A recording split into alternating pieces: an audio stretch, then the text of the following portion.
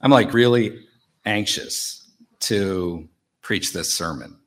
So I don't really have any announcements to make this morning or wonderful insights to make or anything like that. I just really want to get going on this sermon. I am taking a break from 2 Chronicles today. We preached through chapter 18 last Sunday, and that's available online if you'd like to hear that. But this Sunday, I wanted to do a topical sermon for you. So open up in your Bibles to 1 John chapter 2.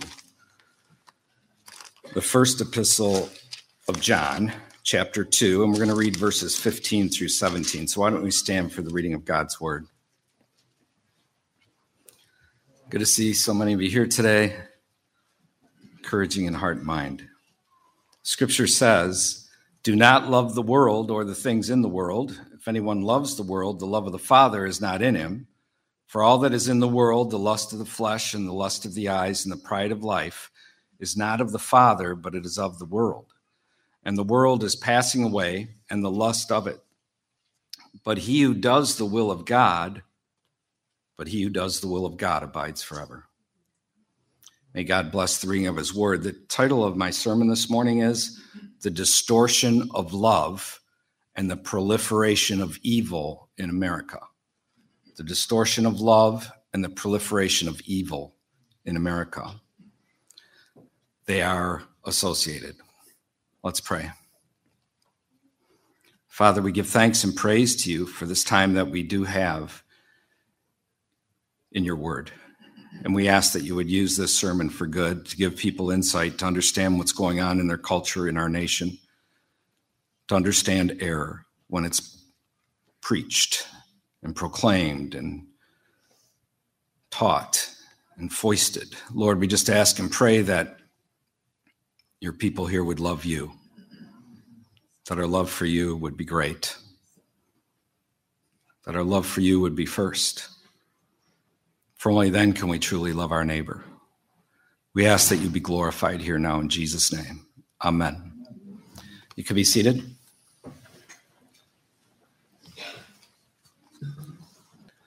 Love is defined in various ways here in American society, but it has become akin to making accommodation for whatever anyone else wants to be or whatever anyone else wants to do.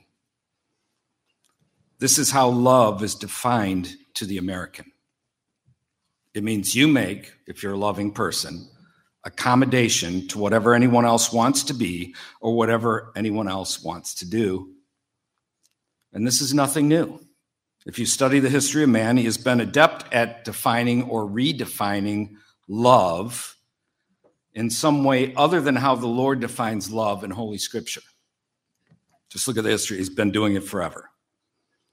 And sadly, American Christianity has adopted, to a great extent, the world's view and definition of love. If someone is offended by what you say, that is viewed as not being loving. In fact, that is the paramount tenet of this definition of love by our society: to not accommodate yourself to whatever someone wants to be or whatever someone wants to do. That's the greatest sin. It's their most paramount tenet of their definition of love. Love accommodates all. And this is a distortion of love. Distortion is the action of giving a misleading account or impression, and that is what American society and American Christianity have done to love. They dispel and dispense a misleading account or impression of love, and their distortion allows evil to proliferate in the land. And that is what I want to address this morning: how the distortion of love aids and abets the proliferation of evil here in America. Under the guise and proffering of love, we have hid ourselves from confronting evil.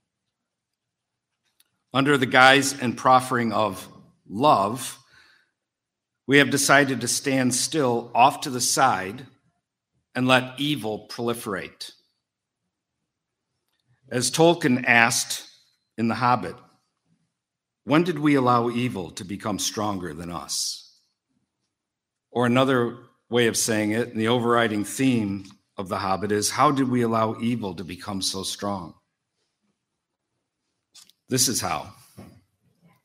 Many view resistance to evil as unloving. That's how. Many view resistance to evil as unloving. This is the presupposition that fuels the ability for evil to proliferate in America. And it is taught by the bulk massive pulpits in America. Understand the road to hell is paved with 1,000 kindnesses, with wanting to be nice, with wanting to be liked and to fit in, with wanting to not offend. Many view resistance to evil as unloving. But the truth is, love does not negate resistance to evil. Mark that. Love does not negate resistance to evil. True biblical love does not negate resistance to evil. True biblical love does not legitimize silence in the face of evil. Love and resistance to evil are not contrary to one another, as most of American Christianity wants you to believe. It is not an either or. In fact, love most often demands confrontation of evil, taking the evil to task in the right way, given what the situation may be of how evil is demonstrated, of course. Evil must be spoken against, and it must have action taken against it. Biblical love does not teach the world's view or definition of love, that one must accommodate to whatever anyone else wants to be or whatever anyone else wants to do. Biblical love does not teach the world's view or definition of love, that one must accommodate to whatever anyone else wants to be or whatever anyone else wants to do. Biblical love is defined by, yes, the Bible. Scripture teaches us what love is. It teaches us how to love God, and it teaches us how to love our neighbor. The law and word of God teach us how to truly love our neighbor. If you haven't noticed, men don't know how to love their neighbor properly. Over the last several years here in America, I don't know when you ever realize how important the law and word of God is to understand how to properly love your neighbor. The law and word of God teach us what is right and wrong, what is good and evil. If you define love outside of Scripture or divorced from Scripture, you can use quote unquote love to justify anything. You can accommodate yourself to anything. And that is what evil men and dupes in our society are doing in order to sell their evil across America. Distorting love. We saw this with the pre-pandemic, where society and churchmen were using love to justify wearing masks, staying 6 feet apart, putting gooey stuff on our hands, getting experimental shots, and not working while collecting a check from the government and not conducting the assembling of the saints. It was all done under the guise of love, but this was not love at all. Rather, it was the use of love to justify tyranny upon men, using love to have evil proliferate in the land. The distortion of love and the proliferation of evil in the land are associated with one another. It is how they're getting the job done, and I've watched it for decades. And it's because we divorced love from Scripture that they're able to get away with it. The ethic of love has to be defined by the Word of God.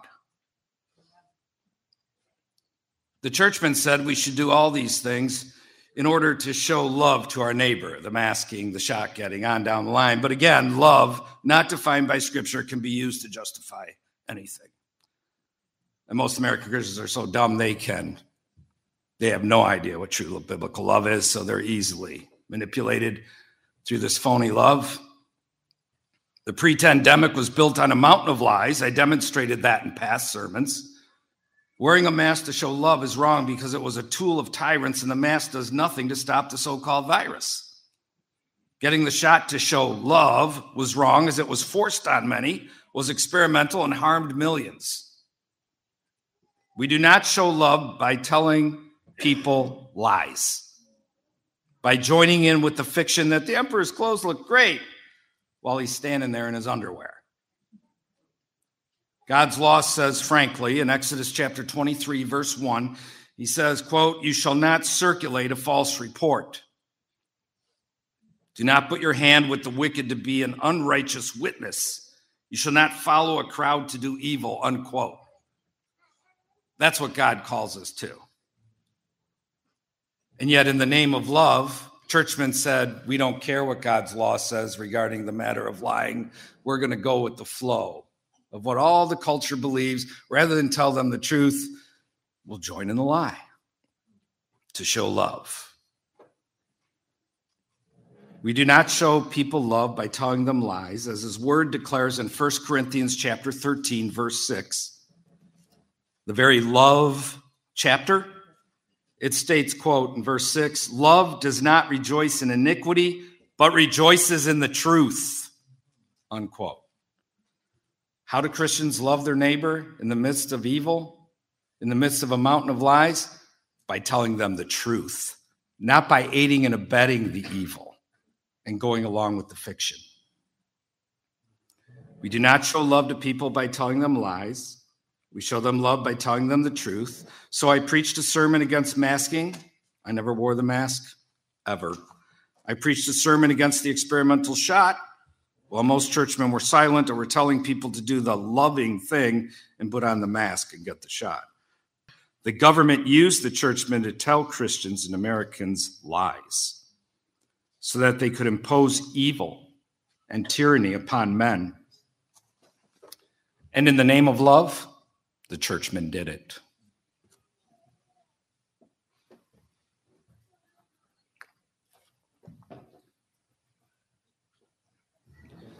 I have watched the whole of American Christianity use love for the last 30 plus years now as justification to be silent about the proliferation of homosex within our culture. It was all sold under love. You all know the common thing. What can be wrong with two people loving each other? They sold it under the guise of love to accommodate themselves in Christianity to homosex. Again, the law and word of God teaches us what is right and wrong, what is good and evil. If you define love outside of Scripture, you can use love to justify anything, including two men or two women marrying each other, which is an utter perversion and evil. God's love is defined by his law and word. The world and American Christianity distort love in order to justify evil and to make sure any resistance to evil is branded as unchristian behavior. And this is how evil proliferates in America, by using love to justify evil and declaring anyone who opposes the evil as unloving, as a hater. And most men are so weak, they cave in and join the fiction instead of being men and saying, no, this is evil. Instead, they accommodate. Look where we are at now, men becoming women, women becoming men, so-called, children being mutilated. And have you heard the outcry? It's a whisper. They are pushing the filth of homosex and transgenderism in schools across America. And the pulpits of America have aided and abetted it all. They have more love for the evildoer. Their fawning love for the one doing evil helps them legitimize their indifference to the evil. And that's big. Their fawning love over the one doing evil helps them legitimize their indifference to evil. Makes them feel spiritual. I just hope he gets saved. Not confront his evil, not denounce his evil. I want him to get saved.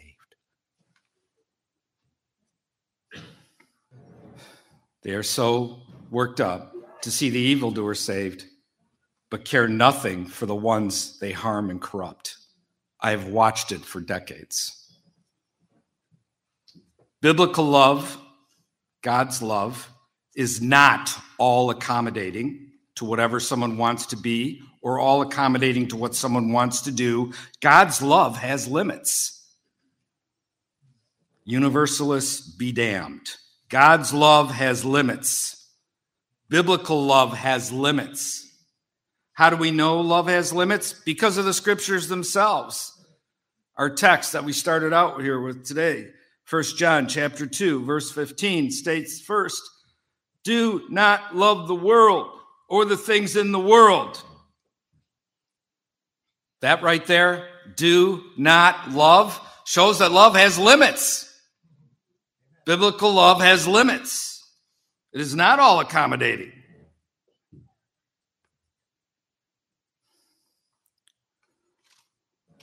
It goes on to say, if anyone loves the world, the love of the Father is not in him. For all that is in the world, the lust of the flesh, the lust of the eyes, and the pride of life is not of the Father, but is of the world. Love is defined by Scripture. And what we are to love and not love is defined by Scripture. Psalm 97:10 states, you who love the Lord hate evil. Love is not all accommodating. Scripture shows us what we are to love and what we are to hate. God's law and word shows us what is right and what is wrong, what is good and what is evil. God's word, for example, tells us homosexual acts are evil. They are to be criminalized and punished. So when the world tries to sell such perversion under the guise of love, we have a duty as God's people to speak against it and act against it. That's our duty. Not to just keep our thoughts to ourselves. Oh, that's terrible. That's just ridiculous. No, to confront it, to take it to task is our duty. To denounce it, we are his ambassadors. We bring his law and word to this nation. And if we are silent, we do it to the hurt of our fellow man. If we are silent, we do it to the hurt of ourselves and our homes. As men, we must speak. We must confront the evil and take it to task. Listen to me now. No one is called by Scripture to love evil. Anywhere. Scripture nowhere calls anyone to love evil. The Scriptures call upon us to do the exact opposite. We are to hate the evil. We are to resist the evil, both by how we conduct our lives and by proclamation of his law and word with our mouths. Some try to teach that we are not to resist evil. Ever met those people? Yeah, like all over the place. Like tons of Christians, like I get reports about them every week denouncing the things I have to say. Some try to teach that we are not to resist evil, ever. And they even proffer Christ's words in the Sermon on the Mount to convince people of their position. Turn with me to Matthew chapter 5, and let's look at verses 38 and 39. This is one of their paramount passages they like to point to for their wrong teaching. Matthew chapter 5, verses 38 and 39. It says, you have heard that it was said, an eye for an eye and a tooth for a tooth, but I tell you not to resist an evil person. But whoever slaps you on the right cheek, turn the other to him also. It is important to understand contextually that Jesus was addressing the lex talionis here, the law of retaliation, which was being wrongly taught at that time by Jewish teachers. We know this historically. The law of retaliation that they were teaching was simply wrong and declared that if someone harmed you, you were duty bound to harm them up to fourfold of what they did to you. That was their teaching. Christ is coming against this vengefulness they were teaching here in the Sermon on the Mount, here in verses 38 and 39. He's coming against their wrong beliefs and their false teaching. This vengeance that they were teaching. Jesus was coming against what they were saying regarding the law of God, how they were twisting the law of God, and was upholding precisely what the law of God declares. Keep your finger here and turn with me to Leviticus chapter 19. Part of the Pentateuch, Leviticus chapter 19. Remember, at Mercy Seat, we're short on platitudes and long on thinking, loving him with our minds. Amen. Look what it says in chapter 19, verse 17 of God's law in Leviticus. It says, you shall not hate your brother in your heart. You shall surely rebuke your neighbor. Oh, my word. You mean you're not supposed to accommodate your neighbor to have whatever he wants to be or wants to do? You're to rebuke your neighbor? Yeah, that's what God's law commands of us, to rebuke our neighbor when they're doing wrong or they're doing evil, and not bear sin because of him, God says here. And then look what he says. You shall not take vengeance, nor bear any grudge against the children of your people, but you shall love your neighbor as yourself. I am the Lord. So many think that Jesus brought that into the New Testament. No, Jesus was upholding Old Testament law. He was declaring Old Testament law again and again, and that's exactly what he's doing here. He's taking to task this false teaching of these Jewish scholars who were teaching a wrong idea about the lex talionis, and he's declaring exactly what God had to say. You're not to have vengeance in that way. You shouldn't want to get back at them fourfold and have that kind of attitude, tit for tat. Ever hear of the Hatfields and McCoys and what that leads to? So Jesus, contextually, was addressing the lex talionis, the law of retaliation, which was being wrongly taught at that time by Jewish teachers, and he declares the truth of God's law in order to confront it. The law of God wasn't given to foster vengeance. Rather, as we see here, God's law expressly forbade vengeance, personal vengeance. We were not to demonstrate or to practice. The law of God defined criminal acts and provided a proper judicial system for the nation, as well as it would decisively terminate vengeance and vendettas by the teaching of Christ, by the teaching of God's word. You are not to take vengeance on your neighbor. As one scholar I read wrote, Jesus is doing nothing more than combating a personal use versus a public judicial use of the lex talionis, personal versus public. Let's talk about that for a moment. I have watched Christians do this all my life. They take what Jesus was addressing regarding the personal and they oppose it upon the public route. Christians are famous for this. They mix the private with the public. But we must remember the magistrates are given the sword of God's justice, per Romans 13. If you impose what we are to do at an individual level, on the public level, then there should be no laws or justice system at all. And see how good that goes after like 30 days. What's left of culture? We are to forgive what has personally happened to us, but if a crime has been committed, the magistrates bear the sword and are to bring public retribution. Matthew Henry, after noting this law of retaliation being taught by some Jewish teachers of Jesus' day, says this following regarding our text, Matthew 5, 38 and 39. He says, what the New Testament precept is, as to the complainant himself, his duty is to forgive the injury as done to himself, and no further to insist upon the punishment of it than is necessary to the public good.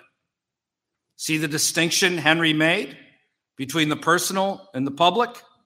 That's an important distinction. But what Christians do is they take what Jesus taught us as their duty on the personal and they try to impose it upon the public. And it's wrong. He went on to say, and this precept is consonant to the meekness of Christ. He said two things Christ teaches here. One, we must not be revengeful.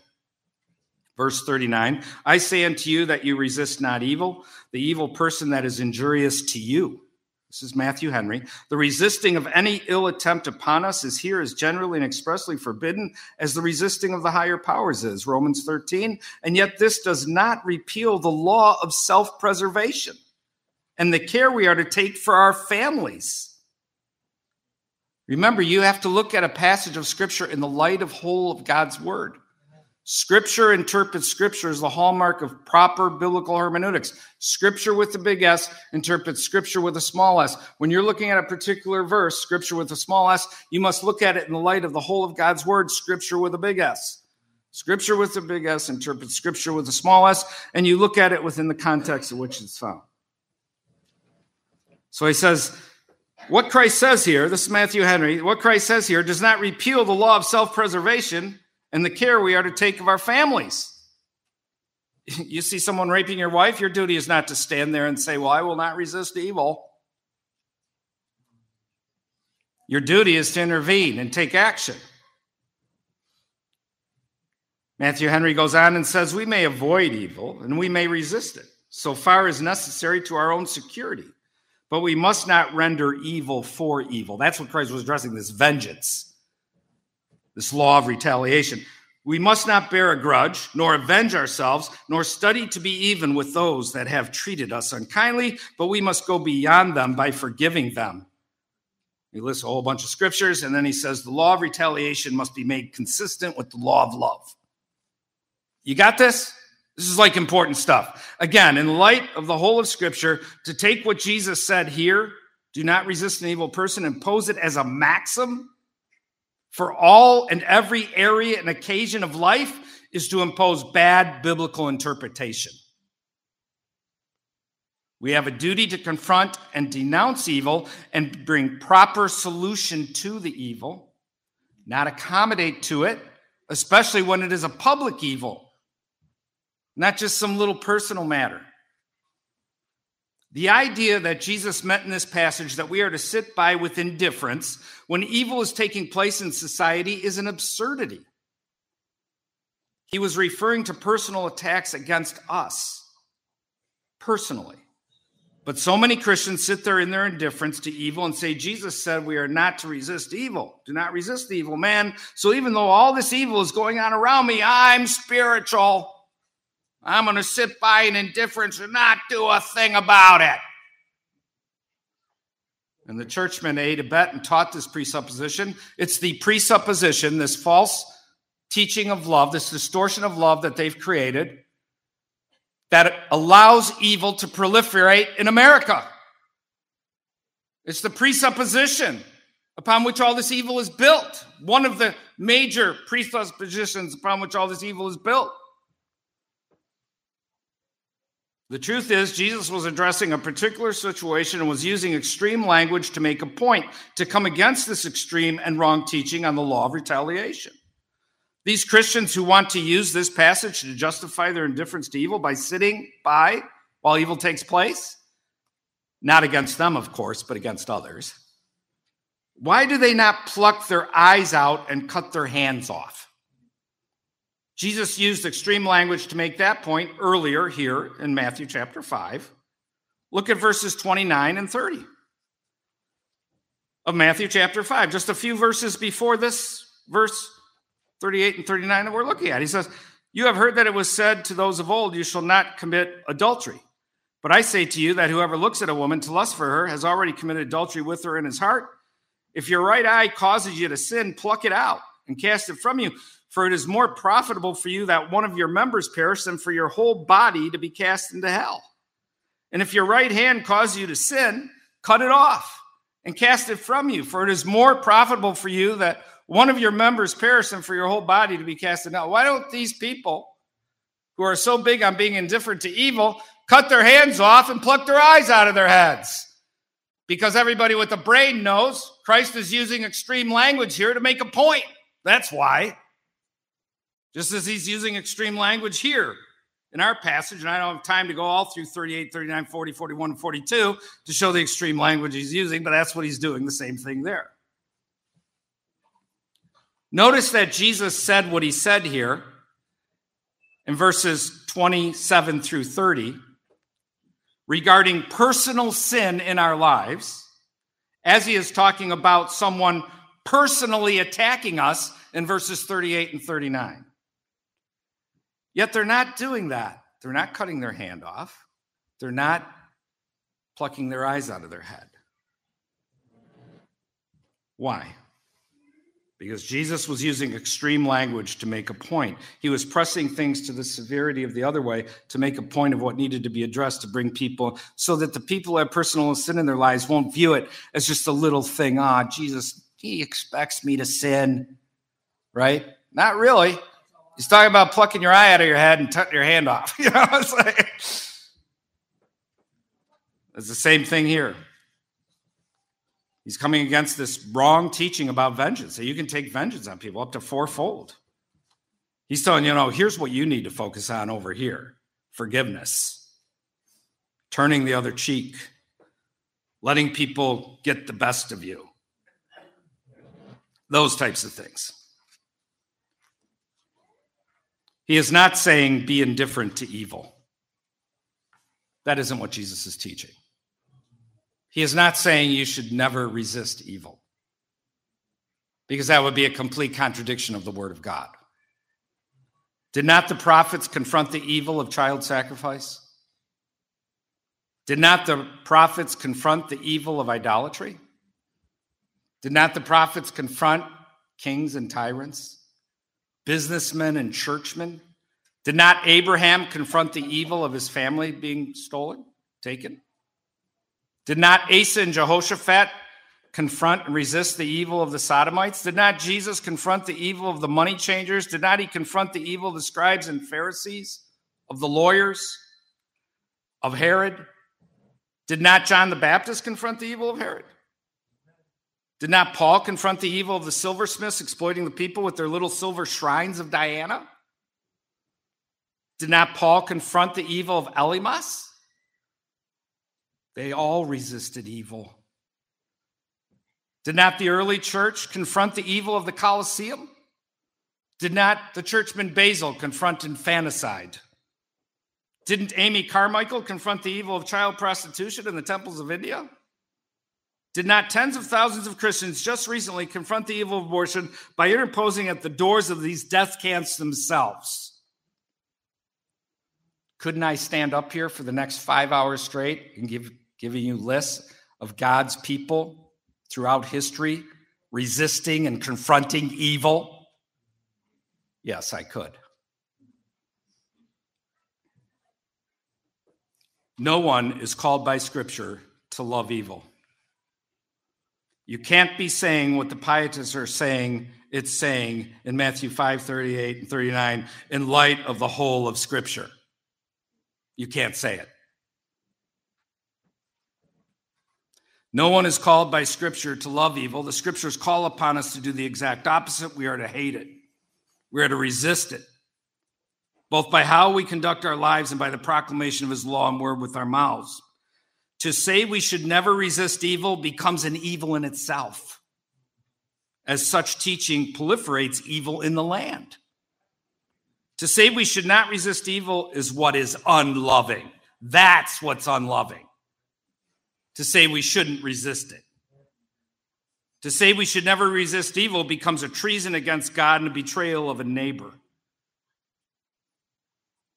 Is it proper to, in the name of love, and do not resist evil, to betray the weak to the wicked? To, in the name of love and do not resist evil, to expose someone else's cheek to an attacker? To, in the name of love and do not resist evil, wicked men be allowed to burn down churches, plant atheism, and destroy the nation? To, in the name of love and do not resist evil, stand by while children have their genitals mutilated and their minds corrupted? The truth is precisely love which compels us to resist evil.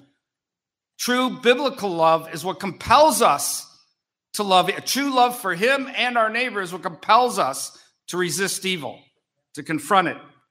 The two are not at odds with one another, as American Christianity, American society would have you believe.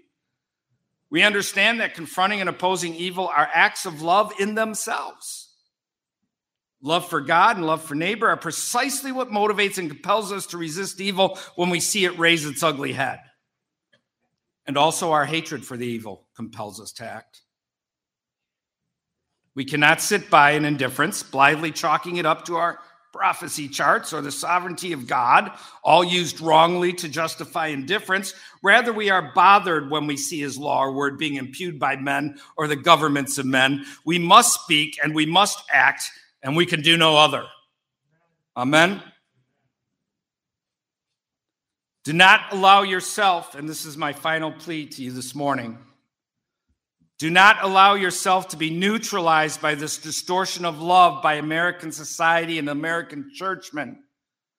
Don't let it happen to you. Look at Scripture in its context. Look at the whole of God's Word. Look at the history of Christianity up until it became the horror that it is about 100 years ago. Do not allow the churchmen and Christians of American Christianity to lull you to indifference and complacency and accommodation when evil is present and harming many. Don't do it. May Christ be praised. Let's stand up and we'll close in prayer.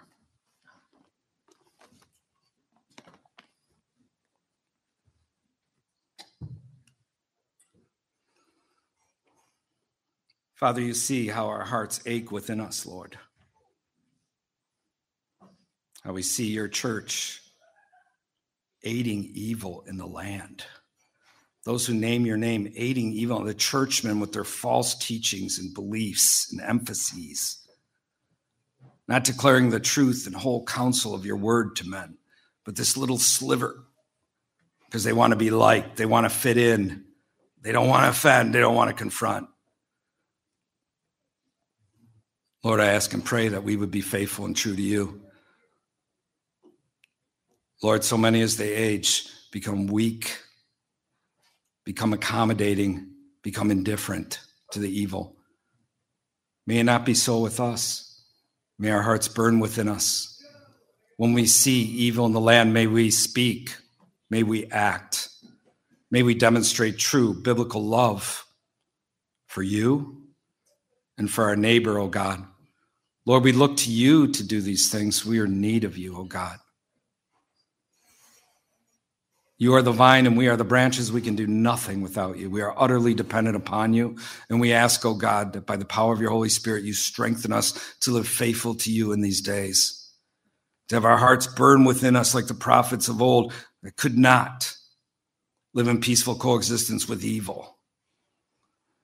Could not live peacefully when the governments of men were impugning your law and your word, but spoke.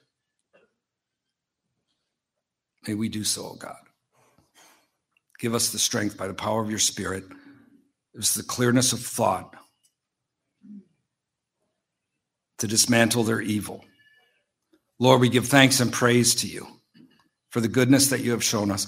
We pray that we faithfully make you known to others, that we present your gospel to men, that they can obtain forgiveness of their sins through Christ, that they can have right standing with you, meet with you, have fellowship with you, communion with you, be absolutely new creatures in Christ, transformed by the power of your Holy Spirit, regenerated by the power of your Holy Spirit, forever different by the power of your Holy Spirit. Lord, we just ask and pray that we bring that good news to men, that we don't keep that under a bushel, but that we put it on a candlestick and we make it known to men.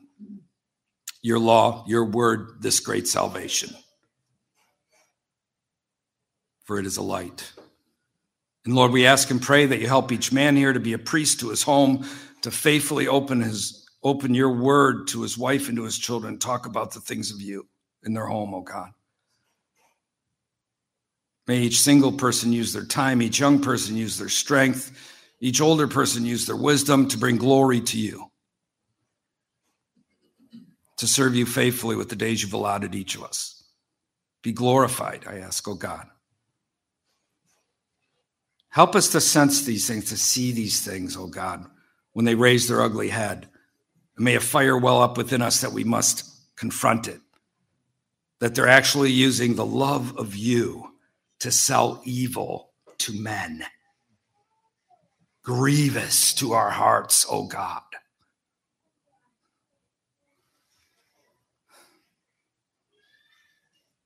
Hallelujah, God. Hallelujah, God. Do a work within us, oh Lord. By the power of your Holy Spirit, I pray. May we be broken before you. Praise your name. Praise your name, Father. We ask these things in Jesus' name, Lord. May you be praised. Amen. So we're going to take communion at this time.